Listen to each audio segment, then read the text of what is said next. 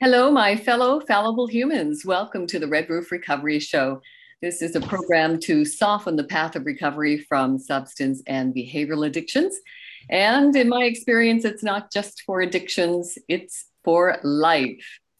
I'm honored to have my partner, my husband, my best friend. He's joining me to bring a family perspective to the addiction recovery horizon because he's lived with me in marriage for over 31 years now. And I am so grateful that he has persevered through my addictions to drugs and alcohol. So I like to call him Sir Lancelot. Thank you for being here, sweetheart. As always, I'm eternally grateful. You're welcome, my love. So we're going to talk about acceptance. It seems to be a common theme in recovery circles because it took me a very long time to reach a place of unconditional acceptance. So my recovery journey started when we were living in Spain. My addictions to drugs and alcohol took a very fast spiral downward when I got to a place where my two favorite things, brandy and wine, were cheaper than water in Spain. So what that did is it actually helped me spiral very quickly downward and pushed me into seeking recovery sooner than later. But of course, you, my darling, were watching my addictions progress over the years. And you have shared with our listeners and viewers over the years what that was like for you. And how did the whole concept of acceptance come into your life when you were dealing with me and watching me slowly kill myself every day? Well, I think the main thing is prior to moving to Spain, you would try to manage your addictions. So you would have periods of using a little bit less, measuring out, and you were still drinking, and I presume you were drinking a little bit more than I knew, but you seem to be trying to manage, shall we say. However, when we got to Spain, and as you said, we were embroiled in bureaucracy and living with a whole bunch of expats who had retired, and their day started off with coffee with a couple of shots in it. And this was the company you were keeping, as you always say, we can be the company that we keep. The downward spiral was quick. And what I realized quite soon after we got there is that I used to be able to say to you, I think you might want to throttle back a little bit on the drinking. It seems to be getting out of hand a bit. And you would say, yeah, I think you're right, and start to try and moderate somewhat. Whereas when we're in Spain and you were in that, basically I call it a free fall, you just chewed me out. You just went, mind your own business. I'm dealing with this. It's not anything to do with you. And I didn't realize it was nothing to do with me. I couldn't help you. I wasn't the one drinking. I wasn't the one spiraling out of control. And it didn't matter what I said or did. It just didn't matter. So I had to accept that the one I loved was going to do what she was going to do. And I had to do what I was going to do. Was that stand by you and try and see you through it, or was that leave? And at that time, it hadn't got to the point where the cost benefit analysis was getting closer to leaving than it was to staying. But the acceptance of realization that you cannot change what someone else is doing was a big one. And I think timing for you, of course, as well, because you were taking on a new position as a project manager. So you were kind of becoming a workaholic as well. And I think you were perhaps distracting yourself with what was going on with me at home with work. You just spent more time at work. Well, the funny thing is that we went to stop me working as much. And if you remember, for the first 9 months or so after you got there, maybe 6 months or so, I did work less. But then the crash of 2008 hit and everything went sideways.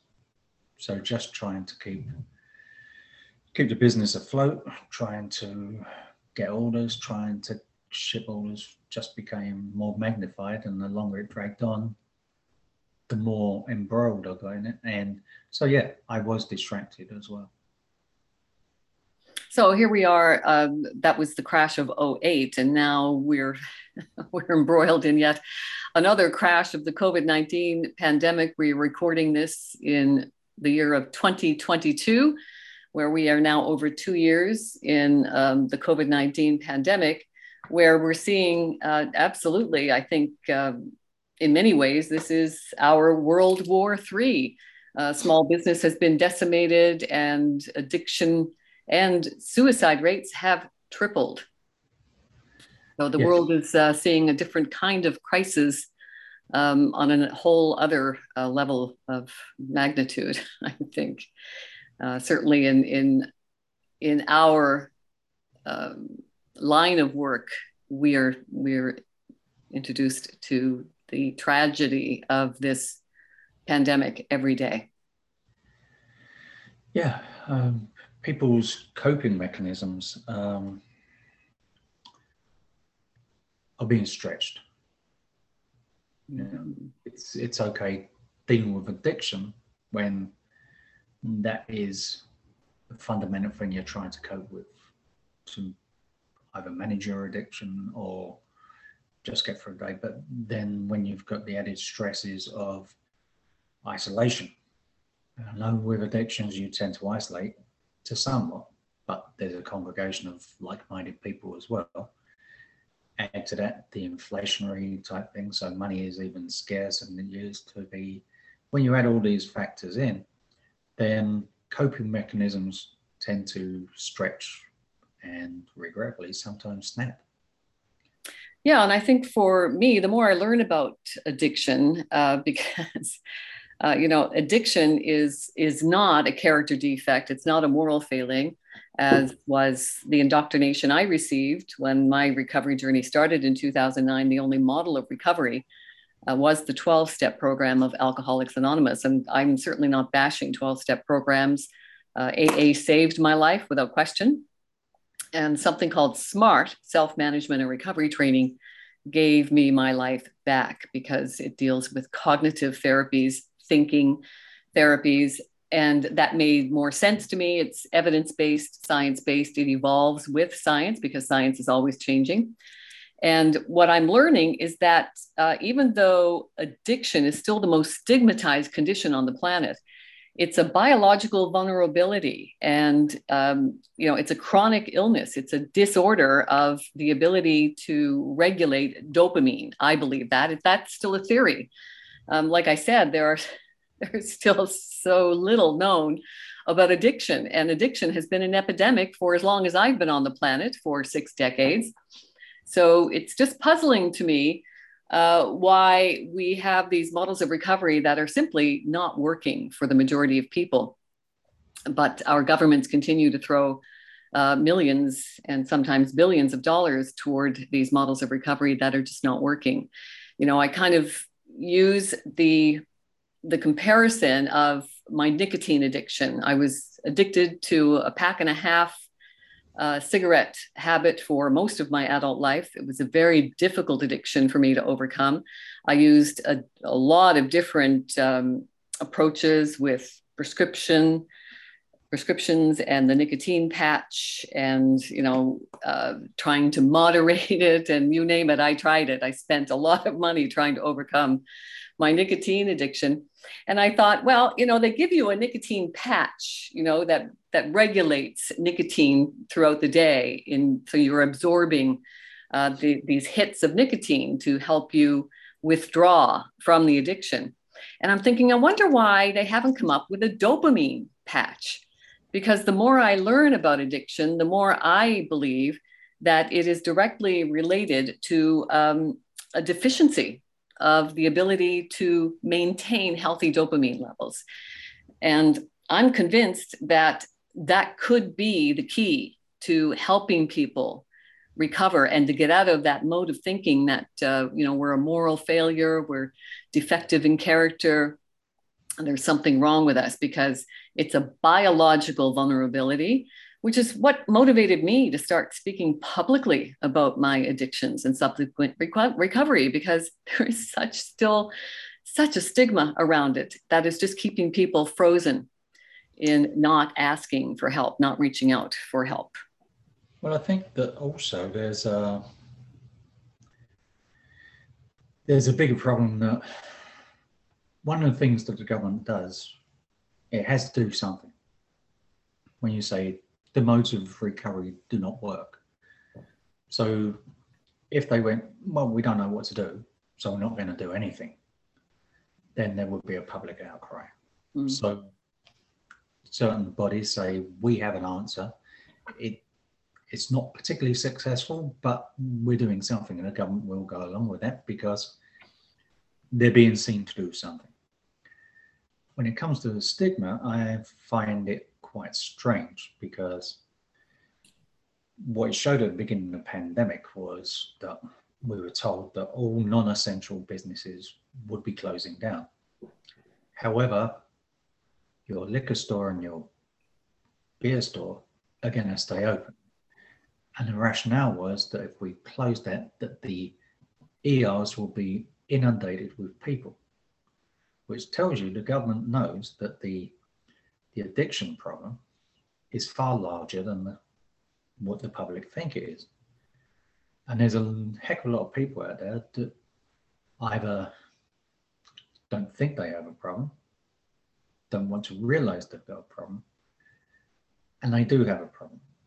Now, I don't know whether you think there is, you've always said that addiction is a progressive thing.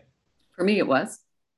But is there degrees of addiction? As in, can someone have to have a drink, 2 or 3 drinks, 4 or 5 drinks every day, which is an addiction, but will not go right away down the rabbit hole, as in to getting to drink a bottle a day? Well, I think that certainly that's how it started for me. I was having an average of 3 to 5 drinks a day. And when I saw my doctor, I was prescribed an antibiotic for something. And, you get those little inserts in the bag with your prescription. And when I read it, it said, if you have 3 or more drinks a day, do not take this medication.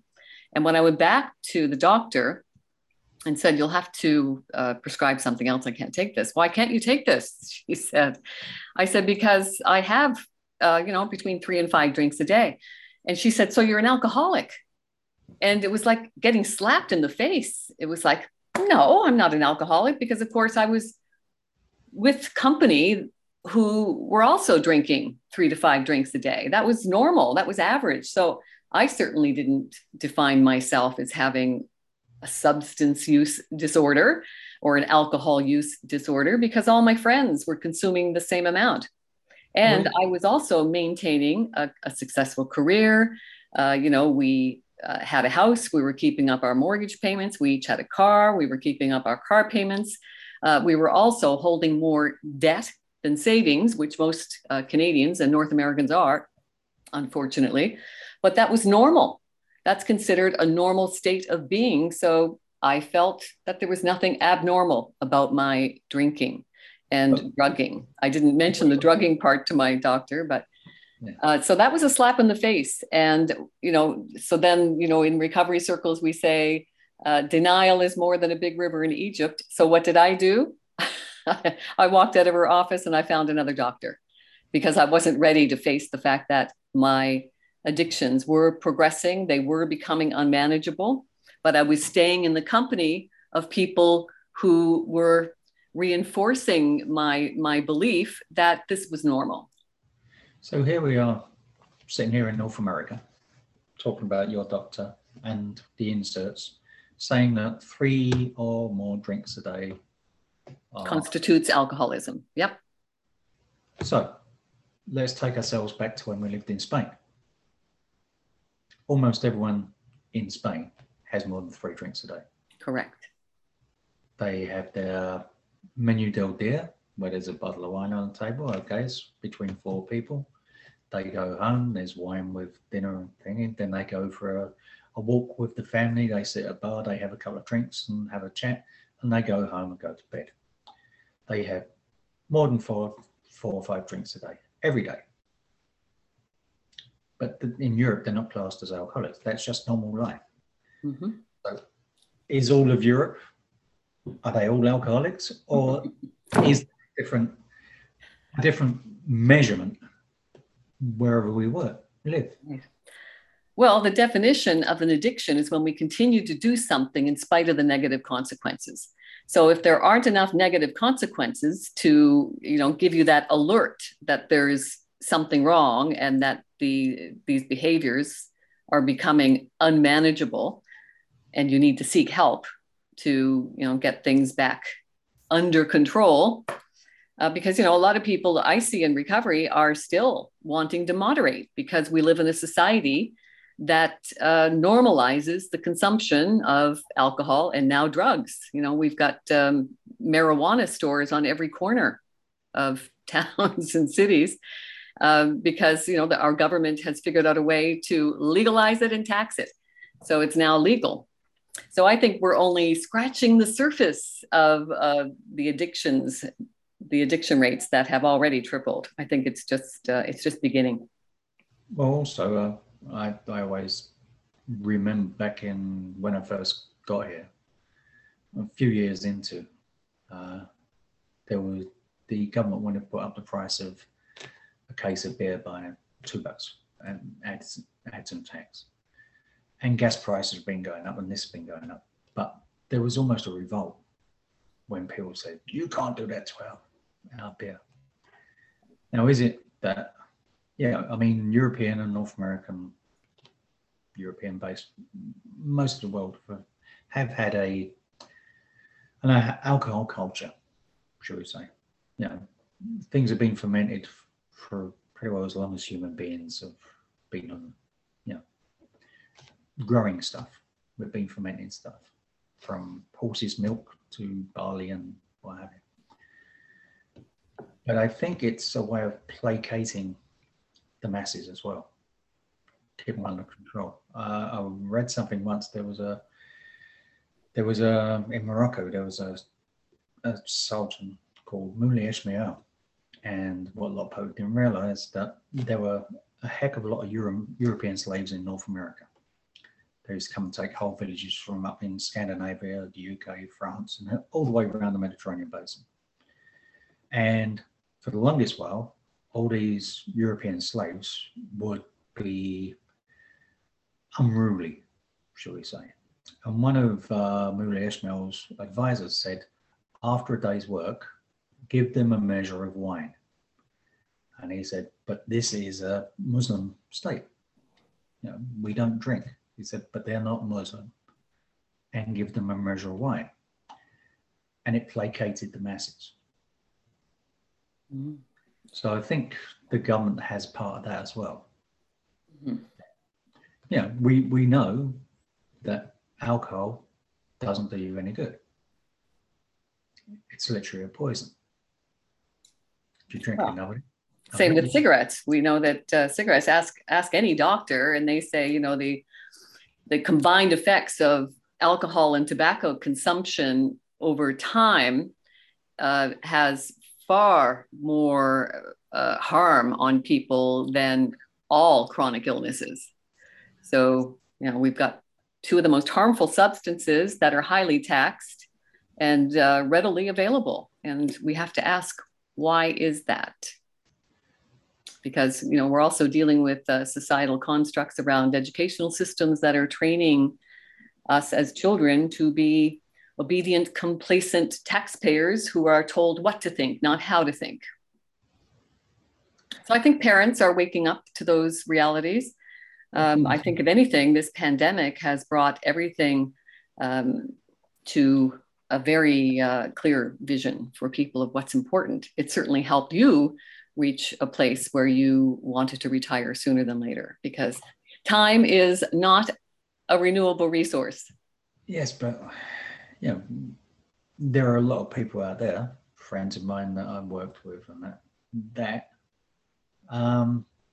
didn't have that luxury. I mean, if I was 40 years old and we still had the big mortgage, and especially if we had a couple of kids putting them through university, which we do not, but if we did, then there's no way I could have, given up unless we changed our life totally. Sold the house, sold the cars, took the kids out of university.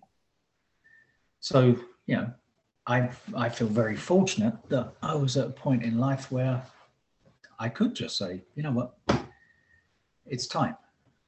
There's a lot of people that don't have that. And, that adds to their everyday stress, which when people get stressed out, how many times do we hear, like, especially on a Friday evening, thank God it's Friday, I can pour myself a drink and relax. Yeah, because we tend to associate alcohol and cigarettes and marijuana and that with relaxation. Mm-hmm. Absolutely. Which I'm not sure about marijuana because I'm not paying that up with that. But cigarettes and alcohol are actually a stimulant. So you're not relaxing, you're actually increasing your heart rate. And then after the alcohol stimulates you, it sends you into a depression. So, a double-edged sword there, yes. Double-edged sword. So on a Friday, everyone's saying that they're relaxing, but actually they're not. But we've been taught this. Yes. So to the acceptance piece, the unconditional acceptance, we're down another rabbit hole for sure, as we so often do. But on the acceptance pieces, so for me, acceptance took me years and many, many relapses. So I spent 8 years in 12-step programs of AA and NA, and I was relapsing every year or two. And what I was observing in those meetings as well, I love the peer support of 12-step programs. I still go to 12-step meetings. I think it's the best personal development program on the planet. But I was going to a lot of funerals, and I thought it's just going to be a matter of time before I don't come back from one of my relapses. And that's what motivated me to look for an alternative, something I could bring to my community that might help people resonate more with the journey of recovery, because it's a journey. And more often than not, it's not a linear journey. It hasn't been for me. But I am happy to say I just celebrated 4 years of continued abstinence from drug and alcohol addictions. And that is when I found SMART, self-management and recovery training. It's growing exponentially now. I'm happy to say it's international. Actually, I wanted to have a quick look at the UK SMART recovery, because there's a gentleman there who does a very good rendition of something we call the hula hoop tool. So let's watch this together. It's only 4 minutes, and then we're going to sign off. So let's watch this now. Okay. Hello. Today I wanted to have a look at the hula hoop tool, which is a great tool for helping us when we think things are getting on top of us, other people, other events are affecting us and getting on top of us. So it starts with the idea that as a person, here I am,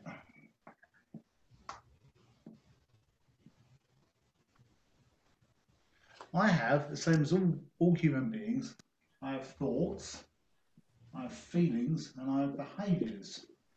I have things that I believe and think, things that I feel, emotions, and things that I do. And you can imagine that those thoughts, feelings, and emotions are in a hula hoop. Like you're wearing one of those old big loop things that you swing around. a hula hoop. And my thoughts, feelings, emotions are inside that hula hoop. And that means they're my responsibility. I'm responsible for everything that happens inside my hula hoop. Everything outside my hula hoop, that isn't my responsibility. The only thing I'm responsible for are the things inside my hula hoop. Now, what that means is that someone else, maybe Fred here,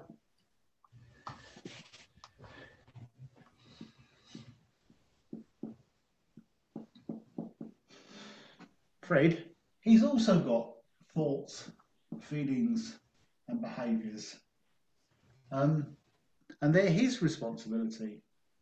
Now, what I want to try and do is not let Fred's thoughts, feelings, and behaviours affect mine.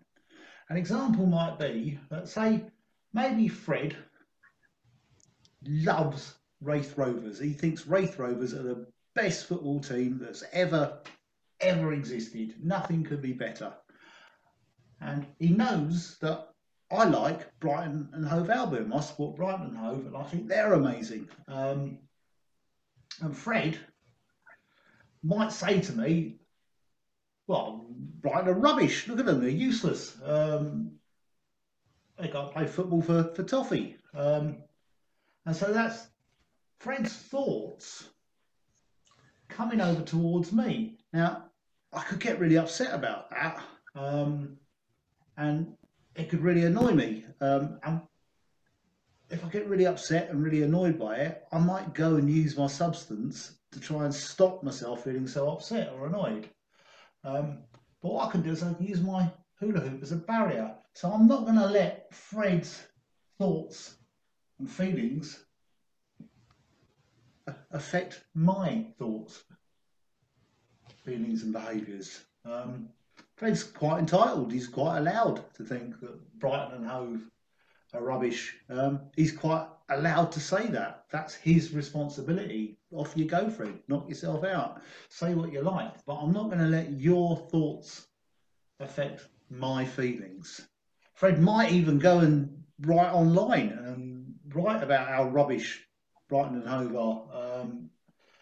And he's allowed to do that. He's allowed his opinion, and he can go and do that. And I might see it and read it on Facebook or social media, and I could get really angry with it. So I could get really angry. His behaviour could make me really angry. But if I allowed that to happen, I might go and do something, might go and use my substance to make myself feel better. So again, I'm going to use my hula hoop and imagine it as a barrier. This is my safety barrier. Everything inside here it belongs to me and is my safety barrier. I'm not going to let Fred here upset me. Fred's allowed his opinions, he's allowed his thoughts, his own feelings, his own behaviours, and he can say those things. But I'm not going to let Fred's feelings come in and affect my feelings. And by doing this, imagining this hula hoop around us is like a barrier with all our thoughts, feelings and behaviours inside. What I can do is I can protect myself. I can protect myself from feeling bad. And if I can feel less bad, there's less chance of me going out and using my substance. So yeah, there you have it. I love that concept of the hula hoop. What is within our control? There is great power in knowing that the only thing we can control in life is ourselves. Thank you so much, my darling. I always love your perspective. Thank you for being here. And thank you for hanging out with us for an hour of your time. You're an integral part of my recovery journey. But let's talk to ourselves like we talk to our best friends. We talk to ourselves in our heads more than we talk to anyone. So let's make the effort to make it a nice place to be. May the force be with you. And remember, you are the force.